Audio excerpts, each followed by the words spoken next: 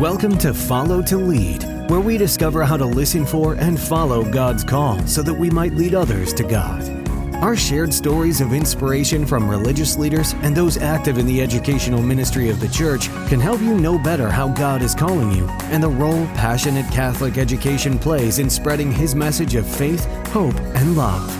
Now please welcome the hosts of Follow to Lead, Father Randy Sly and Kyle Pietrantonio. In the name of the Father, and of the Son, and of the Holy Spirit, amen. Christ the teacher, teach us to listen.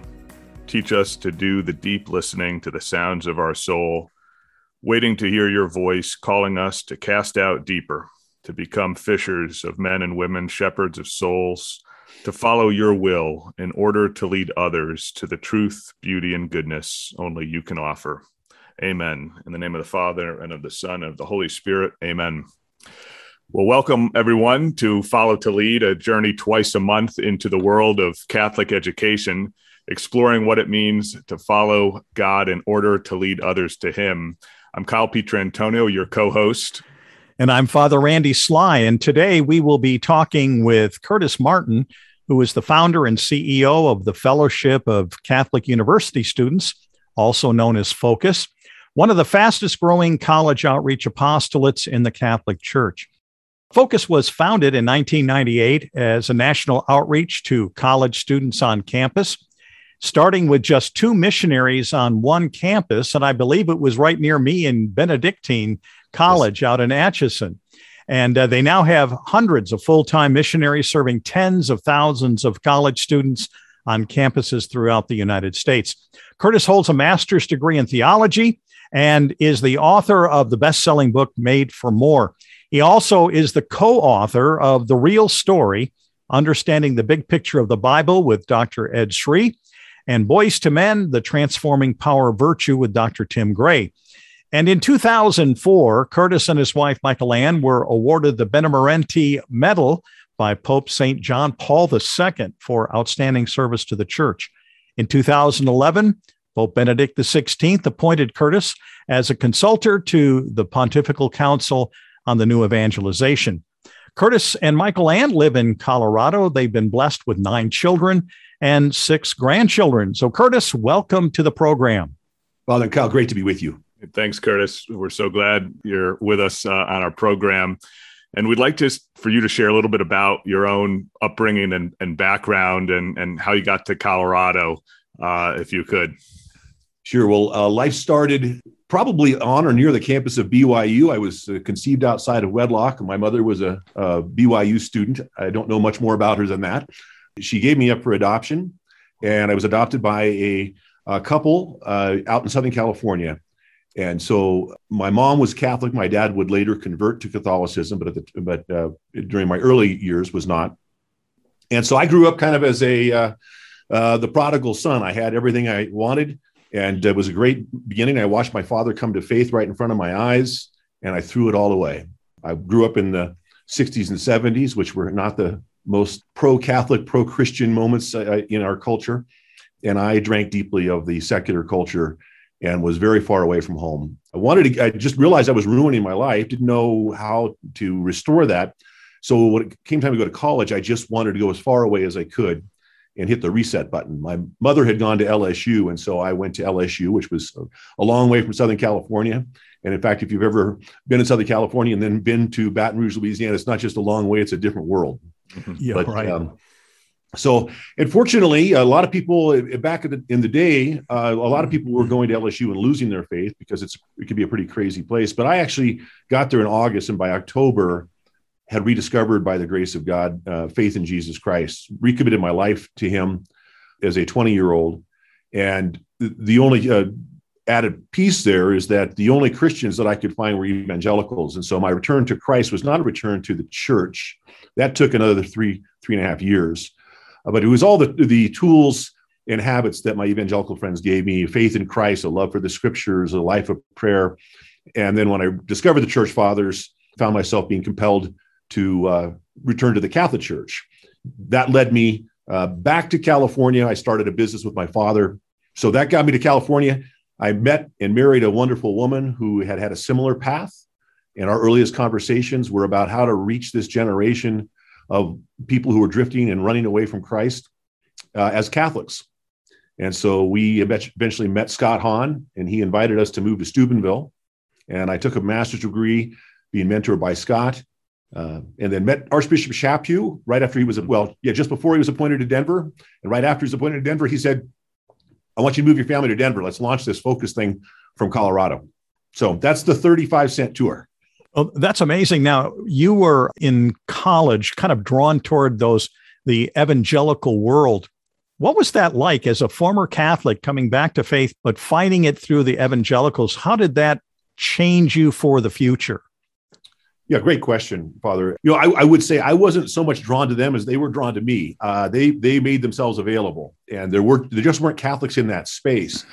I knew enough Catholic catechesis to know that they didn't agree with everything the church taught, and at times they were very explicit about that. I wasn't as convinced. In fact, I eventually would write down a list of Catholic teachings that I wanted to do some further study on. I had about 13 items. But what they did for me, which is a great favor, is they put Christ first.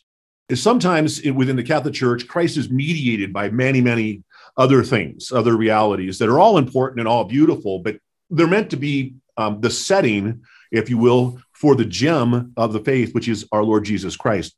The evangelicals sometimes missed some of those accompanying pieces, frequently did, but they got the centerpiece very, very clearly.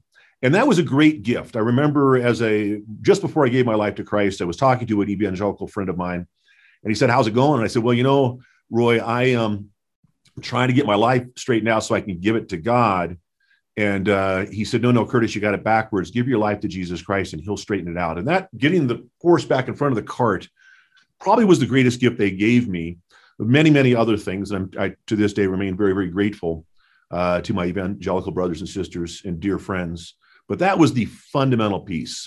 Paradoxically, that over time made everything Catholicism make more sense.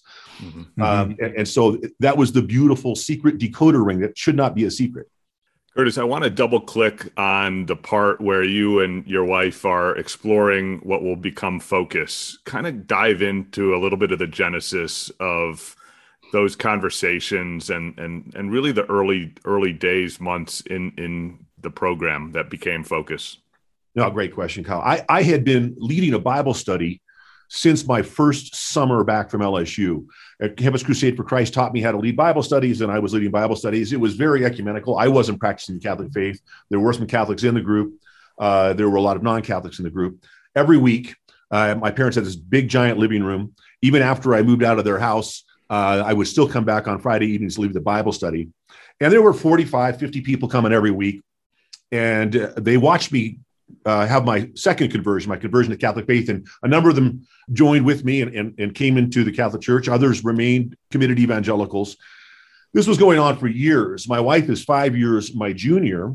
And one night she showed up, having driven a friend who had come before, but needed a ride. And we met. She actually went home, and I like to tell the story. She went home and told her dad, I met the man I'm going to marry tonight. She wasn't talking about me. It was another guy. Eventually, I was able to win her over. But in our earliest conversations, I realized she had followed a very similar path, had gone to an evangelical university, actually, and had just recently returned to the Catholic faith when I met her. And so our earliest conversations, long before there was any romance, was, what would it be like to be part of a group of people who were doing outreach on college campuses to draw people back? These people had a profound impact on us, but why do you have to leave the Catholic Church to find Jesus Christ?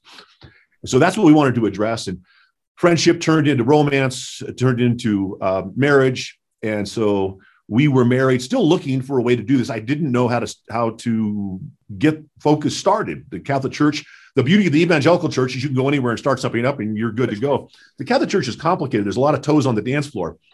And I didn't have the theological training, and I had been looking for years for somebody who was Catholic, thoroughly Catholic, and believed the Bible. And one day, Michael Ann and I went to a conference. We were expecting our first son, and we met Scott Hahn. And she leaned over and said, this could be the guy. And so it in fact was. And it began a great friendship. Scott had just accepted a position at Franciscan University. He wasn't there yet. And in fact, he was so excited, he gave us Kimberly's phone number. We called Kimberly later that evening, and she actually told us that she was converting to Catholicism before she told Scott. She was so excited. She had just decided that weekend. So we developed a great friendship and eventually got the degrees, met the people, and developed the program so we could actually launch. So when you talk about the methodologies that you and Michael Ann were talking about earlier on, and then as you began to see it kind of germinate into something more substantive, especially during your days at Steubenville, what methodologies did you see that were necessary to put in place that might be different than how things were normally done before that? Well, I might even reference this great book, From Christendom to Apostolic Mission. Fantastic essentially book. By Monsignor Shea, who is on our board. There's actually a group of people that worked on it, but Monsignor is the primary author. And he highlights that. I mean, part of the issue was we wanted to put Christ first, that I believe that this generation of people have less interest in organizations of any kind. While the Catholic Church is the most interesting, most beautiful organization in the history of the world, it pales in comparison to her founder. And to put Jesus first, to put the scriptures. You know, when I first started leading Bible studies in the Catholic Church, I had Catholic friends tell me, no, you're not supposed to be studying the Bible. I knew enough church teaching by then to say, no, absolutely. You know what? I used to always love to say, no, you can actually get a plenary indulgence for reading the Bible for half an hour. The church really wants us to read the Bible. At the time, that wasn't understood. And so to be deeply Christ-centered, Christocentric, to be deeply biblical, and then to be committed to what Pope Francis will later call accompaniment, but we use the biblical term discipleship.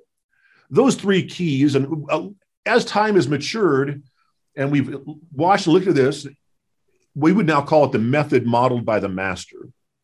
And so because we realized, one of the things the evangelicals did was one-on-one discipleship. But the more I studied, the more we were practicing, I realized, Jesus didn't practice one-on-one discipleship. It's nowhere in the scriptures.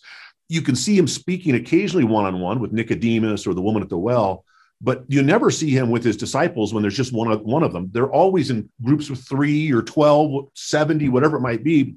We realized the one-on-one discipleship actually isn't a biblical principle. And so we shifted in focus to group discipleship, certainly still being available to talk to people one-on-one, always. But the primary emphasis, we're trying to build community, a fellowship, a cluster of believers who can strengthen one another and be light into the darkness of our culture. I think it would be helpful for the audience, some of whom might not know yet a good deal about Focus, Curtis, kind of give us the landscape of Focus. I mean, tell us about your engagements with colleges and universities, a little bit of how it works. Sure, happy to do that. Yeah, Focus, as the introduction said, we started with just a couple of part-time missionaries on one campus at Benedictine College in Atchison, Kansas. My dear friend, co-author, Edward Sri, who now works for us full-time, but at the time he was a professor at Benedictine. And so we started there. We thought we were going to launch, we were going to do a retreat at first, a leadership retreat. And as we got together, we realized we had studied together. Ted was very familiar with what was going on in the planning stages for Focus. And about 3 months before it happened, we realized we're not doing a leadership conference, we're launching Focus. And so what do? The goal would be, we started with volunteers, but now the goal would be to hire recent college graduates as missionaries, to train them, to equip them, and to place them as teams on university campuses, Catholic universities, secular universities, private, non-Catholic universities. We're happy to go anywhere. And in the last couple of years, we've expanded beyond the United States into Western Europe and now into Mexico as well. The goal would be this, to send a core team for us would be 2 men and 2 women. One of the men would be senior and veteran and experienced, and one of the women would be senior and veteran and experienced. And they're going to mentor the first year people in place on campus. And then they'll work with students. The team can grow over time. Our larger teams right now might have 7 or 8 or even 9 missionaries. But it starts with 4 missionaries working with a few dozen students. And at our more mature programs, now have got 7 or 8 missionaries working with 1,000 students, leading Bible studies on a regular basis. We like to do small group Bible studies, say between 5 and 15 people joining to read through the scriptures. We do discipleship, which Bible studies kind of, as they indicate, we're studying the sacred scriptures within the heart of the church. And we're doing so in small groups so that people can wrestle with the scriptures with some guidance. Discipleship actually asks the second question, which is, how am I now supposed to live now that I'm a disciple? And that's where we get after the habits, of intellectual habits of thought and the habits of will to be able to form our character or allow Christ to form our character. And the goal would be a simple 3-step process. Win people to Christ. I like to highlight a statement a friend of mine, Peter Herbeck, made several years ago. We were doing a television show on EWTN, and we just, an offhanded comment. He goes, Curtis, I think the vast majority of Catholics are in a loveless marriage with God. So win addresses the love affair, that our faith should essentially be a love affair. It's much more than that, just as there's much more to my love affair with my wife than just a love affair. But it is essentially a love affair. And a lot of Catholics don't experience their faith that way. A lot of people don't. So the win is all about relationship. Build is, what do I need to think and know so I can behave like a mature Christian? Then send. Go send people out to win more people and build them up and send. And it creates a snowball of exponential growth where you can reach enormous numbers of people. And we have to, because there should be evangelical urgency within the church. This generation of believers is responsible for this generation of people. As Christians, we don't believe in reincarnation.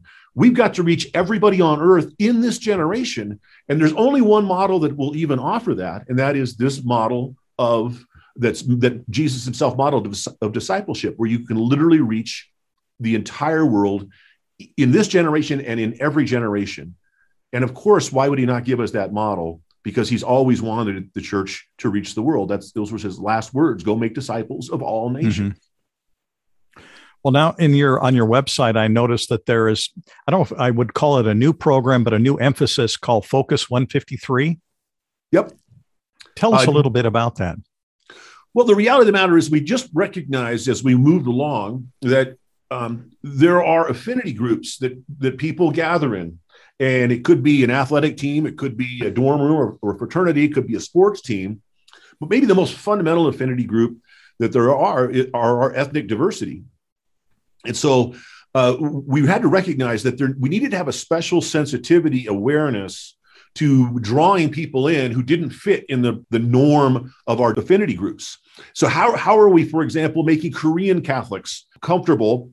When we do a hiring event, are we being clear that we've got people that represent various ethnic diversities, ethnicities at the hiring events so that when the candidates come, they feel comfortable? I can say we were founded in Nebraska and Kansas and Colorado. There in the early days, there weren't a lot of Black students involved in our program. In fact, my eldest son, who is a missionary, but had sponsored one of the early Black missionaries onto staff. And Halcyon turned to Brock first day of training and said, "Hey, Brock, you said there weren't many Black staff members.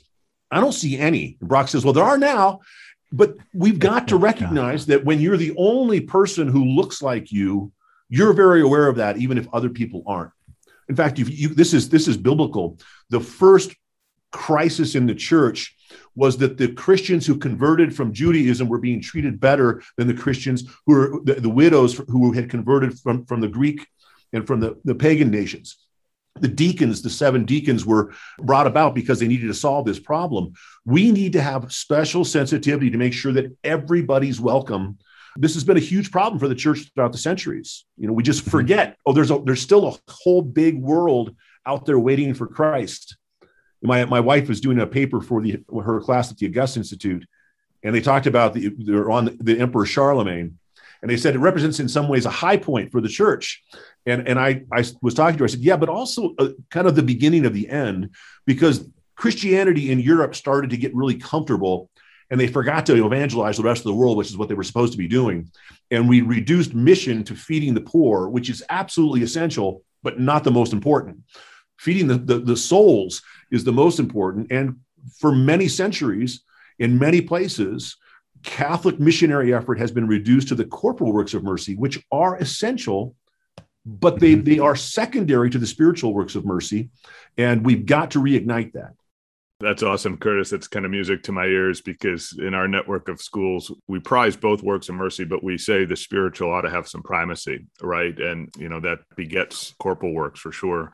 Would love to hear some, Curtis, about the training that these missionaries get before going into this battlefield, which is getting fiercer by the year, as we know. Absolutely. Talk to us a bit about that part of the program. Yeah. So thank you. It's a great question, Kyle. We have our initial training is 57 weeks long. And so we hire somebody and they come to a 5-week on-site training. At this point in time, we're training. This takes place right after graduation. So in late May, early June, we gather. Right now, we're gathering at Ave Maria University in South Florida and at University of Mary in Bismarck, North Dakota. And we train half our staff down south and half up north. And that we're going through prayer. They're praying more than they've ever prayed in their life. Not only having classes on prayer, but they're having a daily holy hour, daily mass, daily rosary. And we're teaching them how to pray so that they can pray in the next hour, not just theories of prayer. They're learning a scripture. We're going through how to read the Bible from a Catholic perspective. They're going to learn how to raise funds. All of our missionaries meet with friends and family members and parishioners and ask them to support their mission. And so they need to know how to do that because that's going to be the next thing they're going to do in training. We're also going through basic apologetics. And those apologetics have turned in the early days from biblical apologetics for engaging evangelicals to now issues of apologetics having to deal with transgenderism and homosexuality and the moral issues of the day, which are so dominant on college campuses. Oh, yeah. That training continues. They all have a mentor. And so the next few weeks, they're all dispersed. They're out raising money, but they're meeting regularly with their mentor. We're also encouraging, the mentors are encouraging them to maintain the daily habits of prayer. And at the end of the summer, they gather on the teams they've now been assigned to, and we begin. So phase 1 is on campus. Phase 2 is the fundraising. Phase 3 is the teams gather for about 3 or 4 weeks before the students get there. And we start the practical trainings, how to lead a Bible study, how to do discipleship, how to do outreach. We used to train that in May, and then we didn't use it until September. We now use it. We now train in August and use it the next week. Okay. And it's a much more effective tool. And then once the students arrive, the training doesn't end. All year long, they're being mentored. As we said, one veteran man and one veteran woman training the new ones.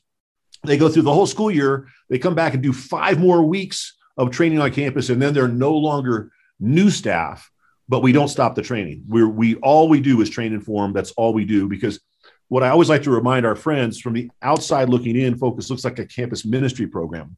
But from the inside looking out, we're not a campus ministry program. We're a campus ministers program. Mm-hmm. Our missionaries are our primary mission field. If they're flourishing, they'll bear fruit. And so we really want to make sure they're taken care of. And it's a huge challenge for the church. The average youth minister works for less than 2 years in the Catholic Church and never works for the church ever again. Wow. We ask for a minimum of 2 years. We get an average of almost 4 years, and almost everybody who works for Focus goes on to either volunteer or work for the church in some capacity afterwards. I was kind of curious about that because I know that, as a convert, I had a lot of experience working in some of those parachurch organizations. And one of the things that we saw is that those that were influenced by the organization in college went on to work for that organization when they graduated. And a lot of times afterward, they just kind of went off into oblivion. What can you tell us about your former Focus ministers and missionaries after they're done? And what kind of stories and things have you heard about them coming back into just being in the church as a whole? That's a great question, Father.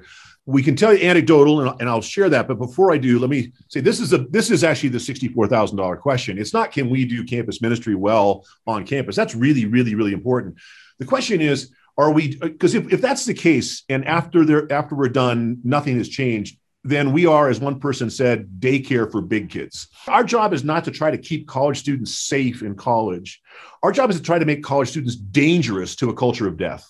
People who can go out and be light and actually transform the world. And that takes place after college, but it starts on college. So several years ago, we're in the middle of a campaign trying to get to 250 campuses and some other things. But the chair of our campaign, when we met him, he and his wife, he said, I got some questions about you and where your alumni are. And he asked shooting from the hip. He said, here's my questions. And he said, I have 5. He actually asked us 15 questions, of which we could answer about 5. He goes, do you want to know the answer to the other 10? We said, absolutely. Yeah, we're committed to ongoing improvement. We want to. And he goes, well, I'll tell you what, I would be willing to hire an outside researcher to go and survey your alumni and create a sample group and then have them compared to folks their same age that weren't involved with Focus. And what we saw was a dramatic shift. There's about a 15% likelihood that somebody being raised Catholic will be practicing Catholic after they graduate from college. And there's about an 85% chance that students involved with Focus will be practicing. Now, we wish it was higher, but I always like to point out Jesus only got 92% of the apostles. So we're one apostle short of Jesus, and we're working to close that. But 15% to 85 is dramatic, but that's not the most dramatic issue. The most dramatic issue was not the numbers, it was the quality issue. When they started to talk to the students who had been involved with Focus and not, when you said, so you're still involved in your faith? Yes. Well, how often do you go to Mass? Oh, once a month. Well, we all know that the precepts of the church say you need to go to Mass every Sunday and every holy day of obligation, or you're actually not fulfilling the minimum requirements of what it means to be a practicing Catholic. And when you talk to the Focus alumni, staff, and students, said, "How are you engaged in faith?" Yes. How often do you go to church? Well, I go to church every Sunday and every holy day, and I go frequently throughout the week, sometimes many of them every day. So the quality there, and then you ask questions of the groups that weren't involved with Focus. How do you agree with the church's teaching on cohabitation and homosexuality and contraception? And very low percentages, single digit. And then those involved with Focus, very close to 90% great agreement. Not perfect by any stretch of the imagination. And so we really believe this is the key. In fact, we have a term called our main thing. The main thing is launching college students into lifelong Catholic mission, which is where the real impact is. We're committed to the university campus, particularly the American university campus, because we want to reach the world, and there are more international students studying in the United States than any place else on earth. So we want to reach the world, and the university is the best place to go. But I always like to remind our staff and our benefactors that universities are like gold mines. That's where you get the gold. But very few people go inside gold mines. Only miners go inside gold mines. If you want gold, you go to jewelry stores. Parishes and families are jewelry stores. And so the real work that's going to really change the culture is going to take place after graduation as people move into neighborhoods and they take jobs either for the church or for secular organizations, and they start to radiate the love of God. And so we're excited. We now have about 45,000 alumni. Of that, there's concentric circles. There's about 1,500 that were former staff members. There's about 5,500 or so, 6,000 that were student leaders, and there are others who were actively involved in the organization. And we expect more. Obviously, the Boy Scouts would say, if a tenderfoot commits a crime, that's probably not going to make the news. If an Eagle Scout commits a crime, that might make news. They're going to expect more out of their Eagle Scouts. But we're excited to see that it does seem to be having an impact. I would argue we're serving in one of the most hostile environments in the entire culture. Universities are very, very opposed to Christianity, and particularly to Catholicism. So related to that, Curtis, talk to us about some of the logistics of getting plugged in to a new university or college setting. Does the college have skin in the game once they allow Focus in terms of it's coming out of some of their campus ministry budget? I know the missionaries have to fund some. Is the bishop involved? Tell us a little bit about the nuance of kind of getting plugged in. Great question. A set of questions, actually, Colin. And yes, so we have self-imposed the requirement that local bishop has to bless what we're doing. Okay. Not just be aware that we're there. Actually, we want his positive blessing. He is the successor of the apostle. We believe that we will not be blessed in the same way if we don't have his blessing there. And so in all cases, we work through the blessing of the local bishop. The situation of who's engaged varies. So, for example, at Texas A&M or University of Nebraska-Lincoln or University of Florida or LSU, the university isn't really necessarily aware that Focus is there. They're aware that the Catholic Church is there. Our staff come in as contracted employees for the Newman Center. And so our relationship primarily is with the Newman Center and the diocese or archdiocese, and only secondarily with the school. Now, some of the university presidents or administrators are very committed Catholics, and so we end up becoming friends with them. But we ride piggyback, if you will, on the relationship that's already there. Now, that's very different in a Catholic school like Benedictine or Seton Hall, where the relationship is directly with the university because they're Catholic schools. But essentially, it's the same thing. Our staff become staff members, contracted staff members for the chaplaincy. Catholic universities don't have Newman centers; they have chaplaincies. Right. Secular universities have Newman centers. And so, but our staff join that. We like to say we don't make bad campus ministries good. We make good campus ministries big. We're going to go get more students, but really, and we've done the research and the advanced regression analysis, we know statistically that the number one factor in our fruitfulness is the priest we serve. Mm-hmm. A priest who loves his priesthood and is committed to the evangelization of souls, we just won't lose that battle. We can make a good program bigger very, very effectively. And then the last piece that you asked, Kyle, is, what's the financial model? Well, evangelization is a search and rescue mission. It's very, very expensive, both with regards to time and energy and economics. And nobody really is in a position to pay that. So we split the responsibilities so that everybody can play a small role. Our staff raise, as we mentioned before, their living expenses. And that covers about 50% of our budget. The campuses pay a fee for our services that's kind of equivalent to one full-time staff member, but they're going to get 4. And the staff members will be selected and trained and managed so that they're being cared for. So they're easy employees. And that covers about 20% of our budget. And then we have a development team, a fundraising team that goes out and raises the other 30% of the budget. Okay. And between all of that, we can piece together what it takes to get folks onto college campus and keep them there, and for them to be able to bear just great fruit. When you have a missionary that is working for you, do they stay with one campus their entire time? In an ideal world, they would, but it's not an ideal world. We are growing, so we need to pull veteran staff off of existing campuses so that we can have veteran staff at the new campus. Our staff don't work here forever, so we have to replace veteran staff who are leaving. So we try to minimize the movement of staff whenever possible. The only other exception would be if a staff member says, I'm not flourishing here.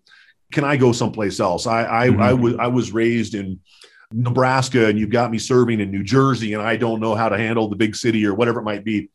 But I will tell you, I was just last week with 2 staff members, one from NYU in downtown New York, Manhattan, and one from Penn in Philadelphia.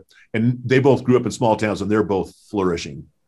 There's already so much turnover. Students are only going to be there for 4 or 5 years. And so there's a lot of turnover on the student side.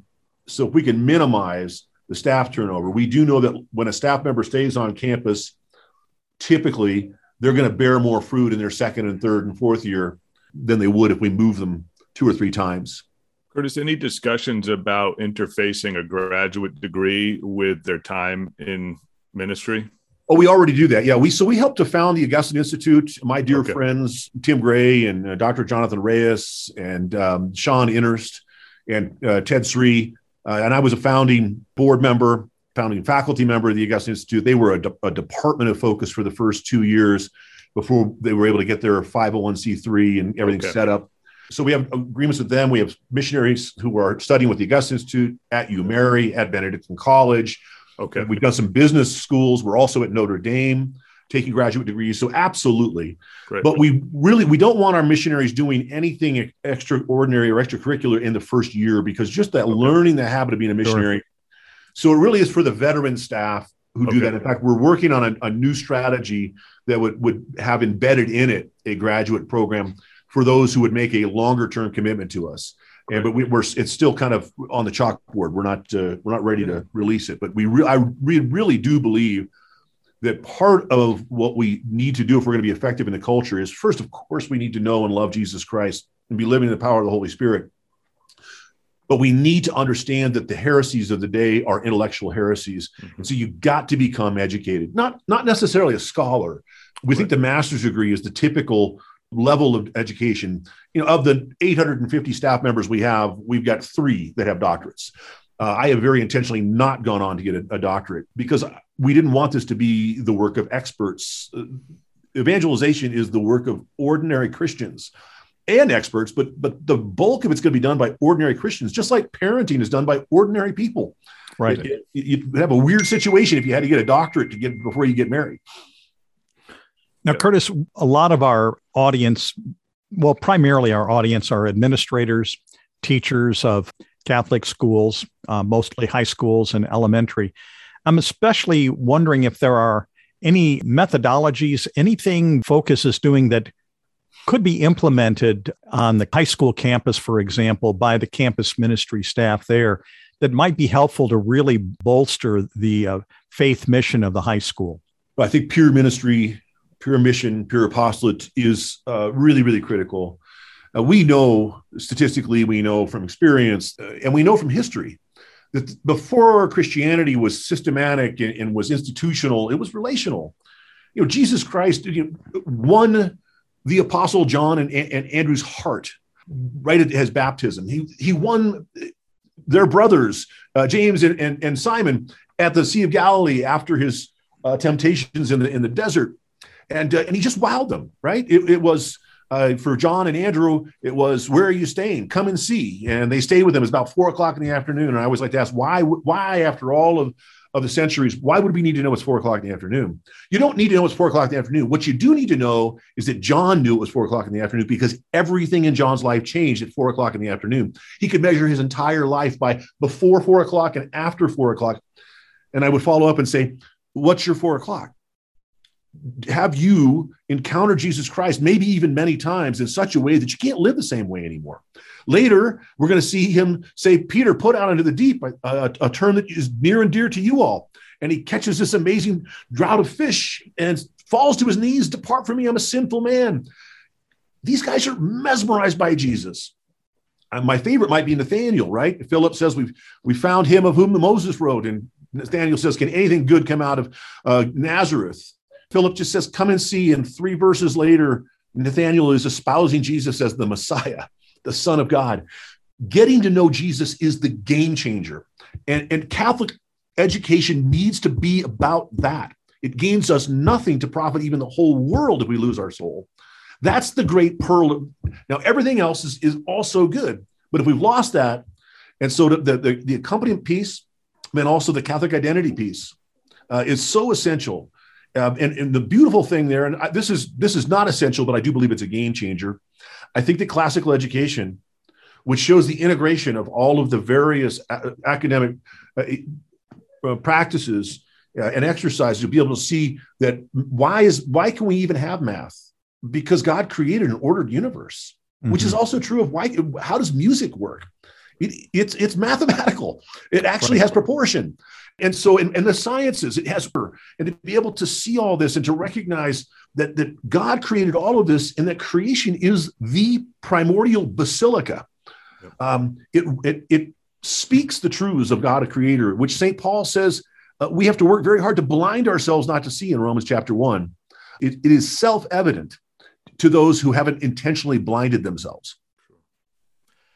Curtis, as we wrap up here, just want to get your perspective on some of the demographics our church are facing right now, and particularly the not very hopeful ones with some of the disaffiliation and sacramental rates just on a steep decline, the identity in a lot of our Catholic schools related to our faith. Those that are in the trenches, our leaders in particular in our Catholic schools who are trying to fight this fierce battle day in and day out, what counsel or advice do you have for them from your seat? First of all, I want to congratulate those involved with Duke and Altum and those who would be inclined to consider getting involved. What you all are doing is absolutely essential. The institutions don't work. Some of them are broken. And so those who have given up their Catholic identity, I'm not going to do anything to hasten their demise, but I'm not going to in any way cry about it when it happens. But for those who are striving to instill Catholic identity, it's a lot of hard work. If this was easy, it would already be done. Right. But it is possible. My experience in the Catholic Church is that the Catholic Church loses most of the battles, but she loses by forfeit. When we show up, we win over and over and over again. And so not only congratulations, but I think the first step is actually to have both a deeply committed prayer and sacramental life, but also to have hope. Yep. This is, by God's grace and along with our effort, very possible. In fact, I think we win most of the time when we show up.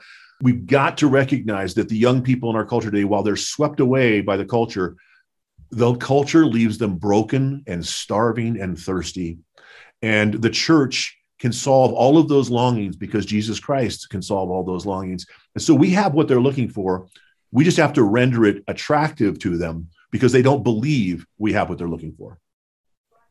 So Duke and Altum's doing exactly the right work. We're thrilled by our friendship with you all. We're hoping that as we connect, one of the things you do is life's a relay race, and you can run as fast as you want, but if you don't pass the baton well, you're going to lose. You'll be disqualified. And so we want to work with you all as you are doing great work with young people to pass the baton onto campuses that have vibrant campus ministries. Many of those may be focus schools, not all of them. There's some other great schools that don't have focus, but do they have a vibrant Catholic presence?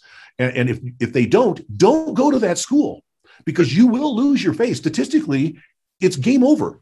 And so you got to have a plan. And when you do, you won't just survive, you will thrive. This is just so rich and so vital for today. And I love the not just the content, but the passion with which you communicate what we really all need to do. So I want to thank you so much for taking the time to be with us on this podcast. This is rich, and we need to shout it from the housetops and keep this whole momentum moving forward in terms of developing that personal relationship with Jesus that transforms everything we do in our lives. So thank you again for being with us. And for our audience, if you haven't already, please be sure to subscribe to the podcast. Be sure to leave a comment as well to encourage us on our future programming. We also want to thank our student intern, Alex Shire, for assisting in the production of this podcast. May Almighty God bless you. We'd like to thank you for joining us on this episode of Follow to Lead, a production of the Duke and Altum Schools Collaborative. To learn more about finding your own path in your journey of faith, or for more information on what we discussed in today's episode, you are invited to follow us on social media and visit us on the web at diaschools.org. To provide a one-time donation or monthly pledge, please visit our website.